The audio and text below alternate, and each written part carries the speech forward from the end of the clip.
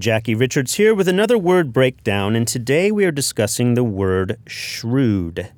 Today, shrewd means having or showing sharp powers of judgment, being astute, being cunning, smart, or clever.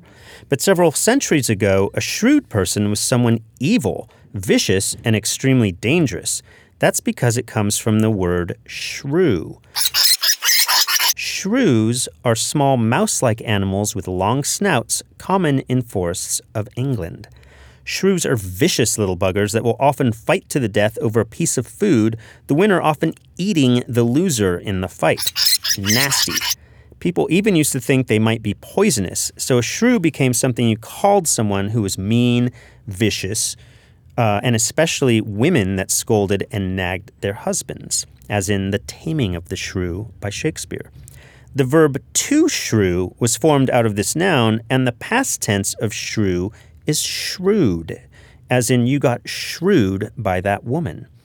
Over the centuries, it lost its evil connotation but kept its sharp and clever qualities that made the little shrew such a formidable opponent. So today, shrewd, now an adjective, means keen-witted, clever, and sharp in practical matters, especially business. So to maintain your keen intelligence, cleverness, and shrewdness, come back tomorrow for another fun word history.